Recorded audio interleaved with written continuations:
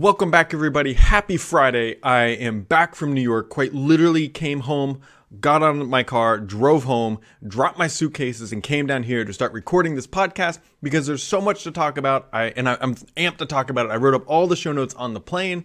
And let's just dive in because Microsoft had a massive week of new hardware, new products, new OSs, and some things you can't even buy get announced in New York City.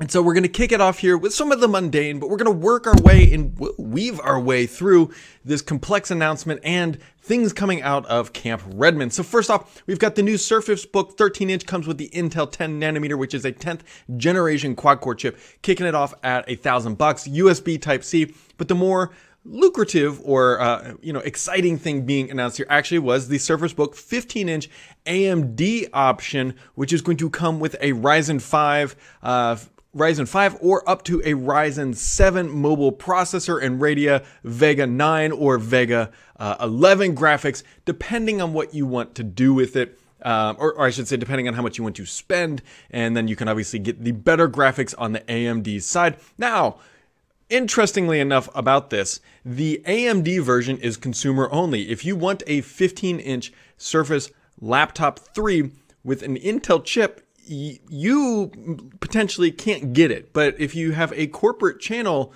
supplier, then you can get it for reasons that don't make a lot of sense. I'm sure there was some finagling back on Intel's side that says, hey, you got to at least offer ours. And they said, okay, we'll do AMD in the consumer channel, and then we'll do Intel in the corporate channel. So there is a 15-inch Surface laptop with Iris graphics and a Core i5 and i7 option, but it's only for commercial SKUs. Now, jumping back to the AMD one, because that one's a little bit more interesting.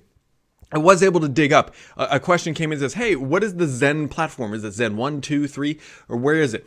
Well, it's definitely not Zen 1. So what Microsoft is saying is that their custom chip, which, put custom in, they call this the Ryzen Surface Edition. They didn't tweak a whole lot here. But anyways, it is what they are calling a Zen 2 Plus. So it's better than Zen 2, but it is not a mobile Ryzen Zen 3 platform at this time. So it is, you can kind of think of it, well, it's a Zen 2 Plus. They did a little bit of extra configuration, slapped the Microsoft Surface name on it, which that was sort of a theme of Microsoft wanting to come out talking about making their own chips, even though they were really just partnering with other chip companies and then slapping their branding and naming on them. But anyways, those are out. Intel versions of both their 13 and 15-inch get up to 16 gigs of RAM. Here's the killer, though. On the AMD option, you can nab up to 32 gigs of RAM. You can, 32 gigs of RAM on that, on a Vega 11 15-inch device, that is a pretty decent little mobile machine. I mean, yes, it's not the be-all, end-all for gaming solutions on the road or development machines, but it's not slouching. It is not slouching in any capacity there. So that's, it's another option if you're not going to be buying one of these Surface Books, which we'll talk about later, my friends. We will talk about that later because that 15-inch could fill a nice gap. Now, the battery life for both the Intel and the AMD versions, they're saying 11 and a half hours. You're not going to get 11 and a half hours. I've done enough Surface reviews over my past 10 years, even though Surface hasn't been around for 10 years. I've done enough Surface hardware review from day one to know that when they quote 11 and a half hours, you're not getting that under like some perfect scenario. You are going to get, I am betting, somewhere between 7 and 8 hours out of real world usage. Their 11 hours is usually some kind of mix and match. It never comes out to what they actually claim. It is always less. Microsoft is not alone in that. I'm not trying to say that Microsoft lies when they're doing this, but they are always lower than anything else, or what they state, unless you just quite literally open up a video, turn the brightness down, turn the volume down, and then just let it run a video for 11 hours. You're not going to get that in real world. So just keep that in mind. Now, overall opinions, I got to touch both of these devices. I very much like that 15-inch. I took a 15-inch laptop, by the way, to the Surface event in New York City because that is my mobile editing rig. So I like that style. I liked it. It's very nice without the carpet on it. It feels it feels like a MacBook Pro without the stupid touch bar and with mechanical keys or a keyboard that works. If you guys didn't catch it, you need to go watch some of the promo videos, because some of the first things in the promo reels are the mechanical key switches. I mean, that is a straight shot at the heart of Apple's butterfly buffoonery that has been going on, where they have been struggling to get a keyboard that isn't susceptible to dust. Now, obviously, if something goes wrong here and Microsoft screws this up, it'll be a big slap in the face. That being said, Microsoft is pretty confident in these, and they're great machines. I really like them. I much prefer without the carpet on it, the Alcantara. I know it's not carpet, but I much prefer those models. So if I was going to recommend one, get one without it, because it just feels like a very nice, very well machined, and they're good laptops. Now, they do come with USB Type-C. There's no Thunderbolt. There's no Thunderbolt on any of this stuff. I will say that the one thing that is on all of this stuff is Microsoft is introducing fast charging. So up to 80% recharge in an hour across all Surface devices. That is actually a pretty dang good feature. So you can get charged up on the go pretty quickly, as long as you have the right chargers and everything with you. If you have multiple Surface chargers in your house, you got to make sure that everything is all lined up and you get the right stuff connected. But up to 80% in 1 hour, that is not bad, not bad. And then the other hardware, which this one was the most boring, and the Surface Pro 7, all they did was they took the display port out and put in a USB-C, and then that was it. They updated the chips to the same Intel 10 nanometer as they've done on everything else. It does start at a nice price point, though, of $749. So if you have an existing, I don't have one the full size, this is a Surface Go, but if you have an existing type cover, it will work with that generation, and then you'll be able to get into that hardware for $749, which is not a bad price for an upgrade. I don't think I would upgrade from a Pro 6, but if you have a Pro 5 or a Pro 4, that could very well be a good, tantalizing option to keep that heritage alive.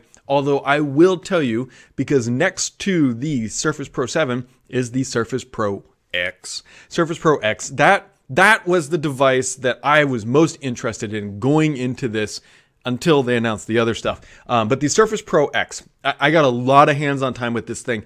The problem with the Surface Pro X is that it makes the Surface Pro 7 look like crap. That is the biggest problem. You look at these things side by side, and even though the Surface Pro 7 is more capable, has more power, has the Intel chip, and is the Surface Pro we know and love, you look at that Surface Pro X and you're like, that looks pretty dang good. Like, it really does look great. I've done some hands-on videos and all that stuff, but I spent some time with it, and I gotta tell you, the performance seems okay. It's going to be tough to do it, and I got my hand slapped a couple times trying to download benchmarking applications. They don't want you doing that yet, although they can't do that forever because these things come out next month. But it has a custom ARM chip developed with Microsoft and Qualcomm called the SQ1. Now, they wouldn't say what SQ1 was, but it pretty much seems like Surface Qualcomm 1 would be a very logical name for the chip. Now, they also wouldn't confirm or deny, for that matter, that the Excalibur codename was the SoC for this. We don't really know, but I have a bunch of data on the SoC, so maybe I can try to figure that out. But what we did learn is that the one of the big hallmarks of an ARM device like the Surface Pro X, the reason why Microsoft and everybody else has been pitching this thing is battery life. Battery life. That's why why do you go ARM? Well, you get LTE out of the box and you get really dang good battery life.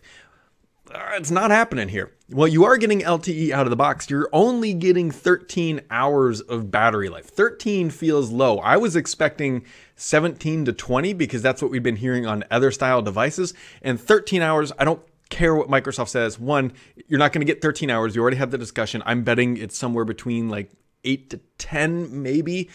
Probably 8 or 9 in real world. And that is not all-day battery life. All-day battery life is 24 hours. If you went to marketing BS, it should at least be 12 hours. And that 13 mark, you are not going to get using real-world applications. Now, the question is, why might the battery life be so low? Here is my slightly educated opinion, because I asked this question to the engineer who was designing the chip. And I asked him, I said, hey, are you getting less battery life because you had to clock up the SoC to make the Windows performance better? And the answer was yes.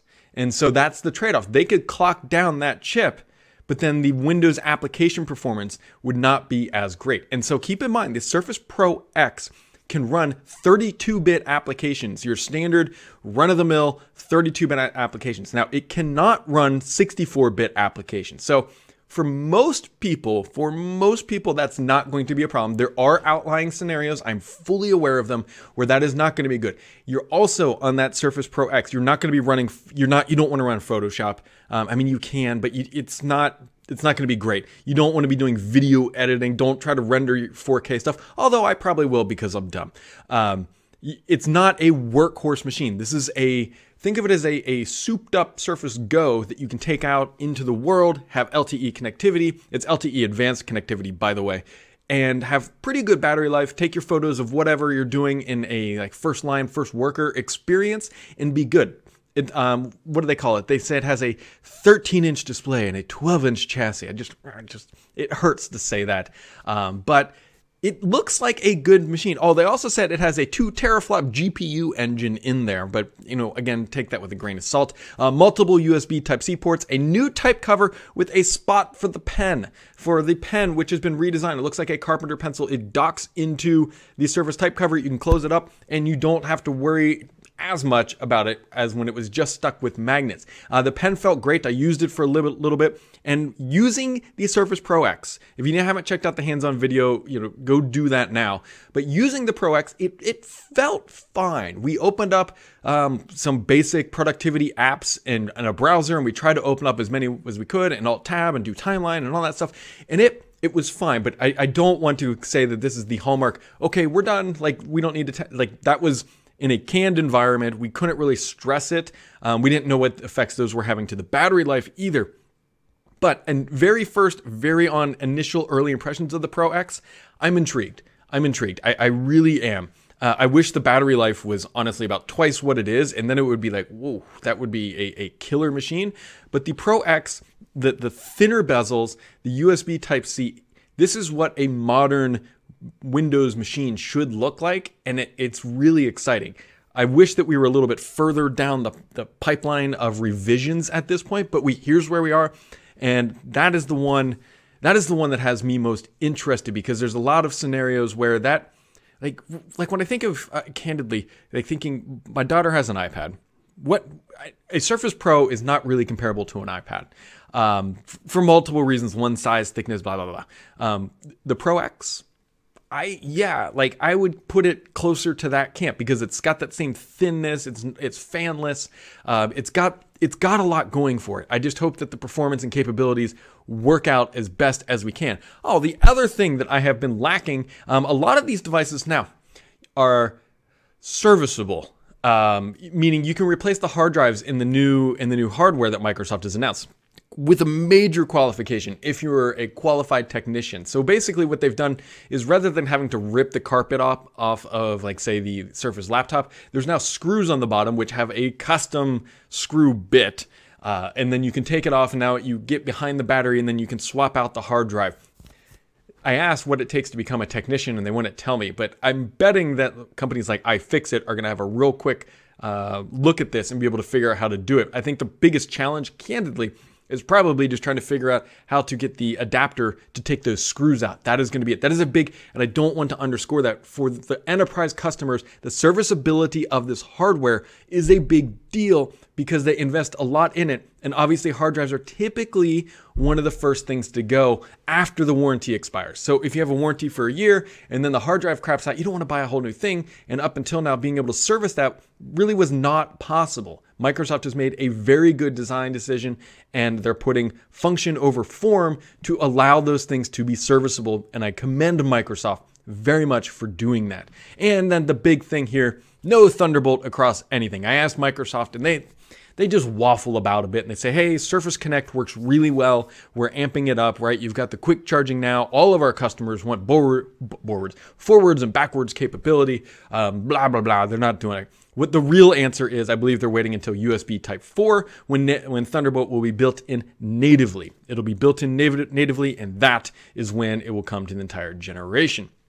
We will get to the Neo and the Duo in a second, but at first I want to talk about something I scooped up along with the AMD stuff and some other things, whatever, are the earbuds, the Project Morrison that Panos and company pulled out of, well, a box, honestly, because that's where they live. They live in a little box. So the Surface earbuds, $249.99, folks. That is, I have a lot of opinions, some good, some bad. This one is more on the, hey, okay, we'll see here. $249. Now, here's where the questions become in. Well, we'll get there first. So they have the large touch discs, right? I actually got to try these things on, and it's basically just a touchpad, right? It supports gestures, forward, back, volume up, volume down. It integrates with Office, which is interesting. For example, if you're using PowerPoint, you can slide your finger forward on that little disc, and it will advance the slide. Interesting. And it's also got some other Office 365 integrations.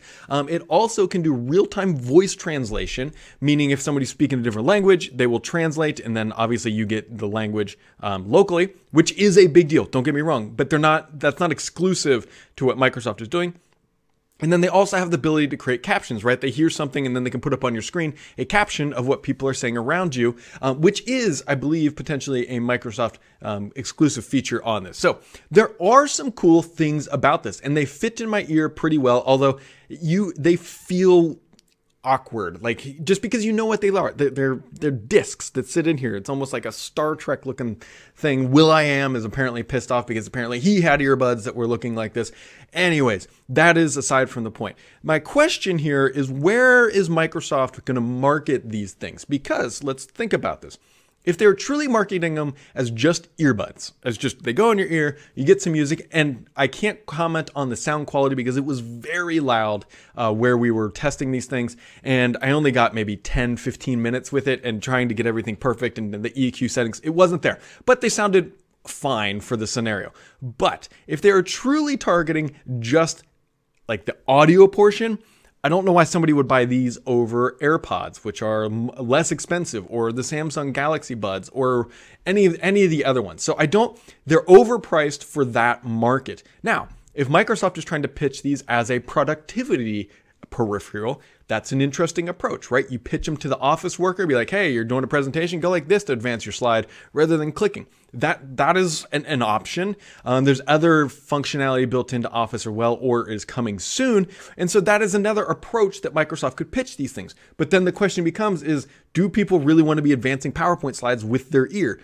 That I don't know. But in the corporate market, they could pitch them at a higher price point of $249 and potentially be more successful. So this is the question that I haven't heard or clearly answered from Microsoft, is how are they pitching them? Are they pitching them as musical things that can also do Office stuff? Or are they pitching them as Office stuff that can also do musical things? Like, I don't see myself wearing those to the gym, for example. But if you want to wear them in the office, maybe that makes sense. We will see. I talked to Rolf Gruen about them, actually. He said they took about 3 years to make, and he used to wear them riding into work on his bike. And, that's how they built them in the real world. And so he was, he loved them. He loved them. So, okay. First big item of the day, ladies and gentlemen, Centaurus, or what we now know as Surface Neo. Surface Neo, we expected this. I mean, I think we heard that there was something big coming, and so we kind of assumed it was Centaurus. And so Centaurus is Microsoft's first shown off a foldable device, but not a foldable display. Big difference there. And it's what I think is more aligned to the future of Windows. There's a big software component to this that it overshadows, in my opinion, everything else. With this device, Microsoft has figured out how to containerize the Win32 API to basically sandbox those applications or containerize them. That is a huge deal, guys. If Microsoft can nail that functionality, which it seems they are confident they are doing, this will fundamentally change the longevity of Windows, and it can honestly turn it into something like a Chromebook where you have that instant-on capability where Win32 apps cannot muck up the rest of the Windows install. What this feature basically allows them to do is to build Windows RT or Windows 10S that they tried to twice, where they failed because they didn't have this technology. So if they've got it right, this is a very big deal. And it also comes with a new version of Windows. And this is some confusing stuff, and this is classic Microsoft. It runs Windows 10 X. Now, Surface Pro X, which we talked about earlier, does not run Windows 10 X. Windows 10 X is a new SKU of Windows designed explicitly for this foldable type device, which there are other foldable devices coming. They told us that other OEMs are working on them. And it will run this Windows 10 X that supports this virtualization, or sandboxing, I should say, of the Win32 API, the drag and drop, split screen type mentality. Everything that you saw in the demonstrations is part of Windows 10 X. It works with pen input. It's interesting. It's an interesting device. So I actually talked to Chris Capicella, who is the CMO at Microsoft, about this thing. And he was asking my opinion. I said, Chris, here is my take on this. Obviously, having not been able to use it yet, right? This is me asking questions about thinking about how it's going to fit into the market. I said, Chris, here's the question. This device is too big. It's not going to be a phone. I think we can agree with that. There's not really a tablet side of the Windows world yet, and maybe that will change with this. So in my opinion, Centaurus is going to replace a laptop. I don't think people are going to buy a Centaurus, I keep calling it that, a Neo, and replace their desktop. I think they would buy a Neo and replace their laptop. That is my kind of personal opinion right now. So to me, I need Microsoft to demonstrate how the Neo is more productive and a better device than a laptop. And that is a very high barrier to cross. I'm not saying they can't do it. I'm not saying they won't do it. And I'm not saying they will do it. But that to me is the benchmark. The benchmark for me is this device better than a standalone laptop? That is the question that Microsoft needs to answer and prove in the year ahead for this device to be successful. And if they can do it in a compelling way, that'll be super interesting. Of course, that puts aside price point. I fully expect this device to be premium. It's not going to be something that everyone's going to mass adopt from day one, but it is the future because it has an updated UI, which if you've looked at any of my stuff that I had posted or leaked earlier about Windows Lite, it looked very similar. It is in that same family of style. That style, as of right now, is not coming to Windows 10. Microsoft told us, they said it's staying with that because they feel like they have a pretty good UI on Windows 10. And I'm not going to argue against them, but they feel like for that form factor, what they are creating is working a little bit better. But I can guarantee you, folks, if people really, truly love that UI, they'll make it available for Windows 10. It's still Windows 10. It's just, a different shell at a different location. Super interesting device. I am most interested in the Centaurus device because they also have another device, which we all know. And this was the kind of like, whoa, and it's a good thing on last podcast, somebody asked me if I'd eat a hat if they announced a phone. It's a good thing I didn't say yes, but I didn't think they would announce a phone. But they did. And so I had some information like they were going to announce this. But if somebody came to you and said, hey, Microsoft's going to announce an Android phone at this event, and it's not going to be available for more than a year, it doesn't make sense. But here we are. So Microsoft announced Surface Duo, which is Andromeda, or a derivative of Andromeda. Easily the biggest surprise because it doesn't run Windows. It runs Android. It's an Android phone. Microsoft said they built it in conjunction with Google, but I mean, they're just partners. They probably downloaded this stuff and got it up and running. I do think that running this device, because it is phone style, running Android makes a lot more sense than Windows. They don't have to worry about apps. They just need to worry about the hardware. It's an interesting play. I'm still have a lot of weird feelings about this device. Let me explain. So this is a phone. Microsoft is calling it I don't know if they're calling it a phone, but it's definitely a phone. They showed off phone functionality and it folds shut. So here's Brad's 50-cent concerned relationship about this device. One, it is more than a year away. So what we've seen today may change between now and then. There are a lot of very, very, very good phone makers out there. So they are going up against companies like Apple, Samsung, Huawei, OnePlus, Google's with the Pixel line. They're now competing against that, and I do think that the Duo is honestly going to be very much a niche device. I'm not thinking this is, again, going to be a mass market thing. There's going to be people who want it. It also was a very killer xCloud demo, by the way. But here's my biggest kind of challenge with this device.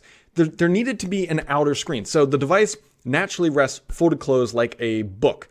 Well, if you pull that thing out of your pocket and you have a notification, you can't access it until you open the device, which is not exactly optimal. So, okay, you get past that, and maybe that's fine. The other thing that has me concerned about this are cameras, right? Microsoft hasn't really been known for building high quality cameras. They divested a lot of that Nokia stuff. Maybe they still have some Nokia patents. We don't know. But on a smartphone, what is everybody gunning for these days? Cameras. And so is Microsoft going to be able to compete on the camera front for this device? Because again, if they come out with a device that you can't see, but maybe it has the best in class camera, you can overlook that, or you can overlook the functionality you get by opening it up. It's an interesting device, and I don't want to come off as super negative. These are just the things that I'd like to see Microsoft address, because again, this device, along with the Neo, is not coming. It's not coming for a year. And for a year, maybe even a little bit more than a year, because they said holiday 2020.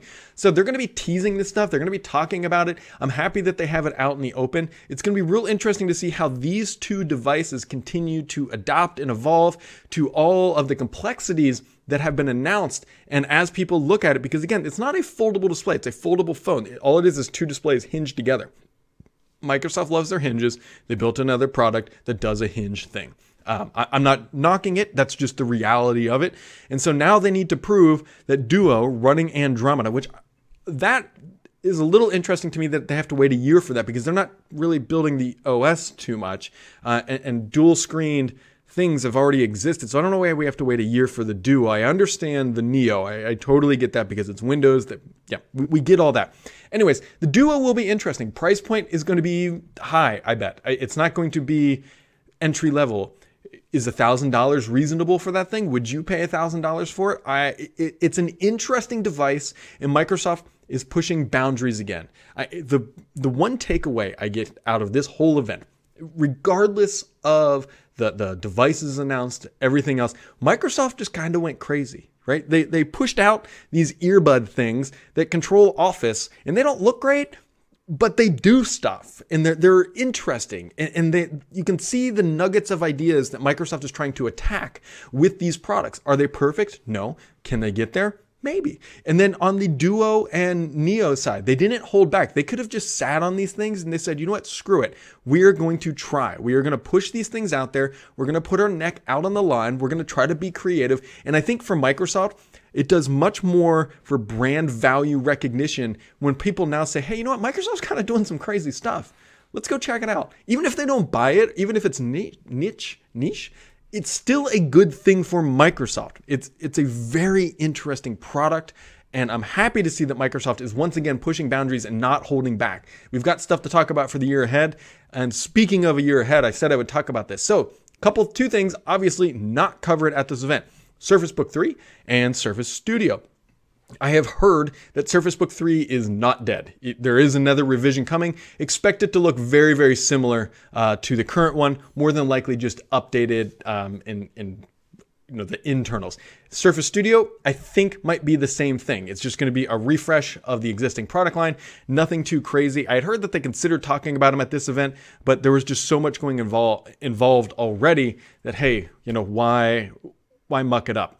So just keep an eye on, if you are fans of those things, that they are still alive and doing well, folks. So a little bit different on the podcast this time. I got a bunch of questions, and I'm kicking that over to a separate video because this one's already a half hour long. And so we're going to do a separate Q&A trying to answer everybody's questions. You can click on the link here and, maybe it's over there.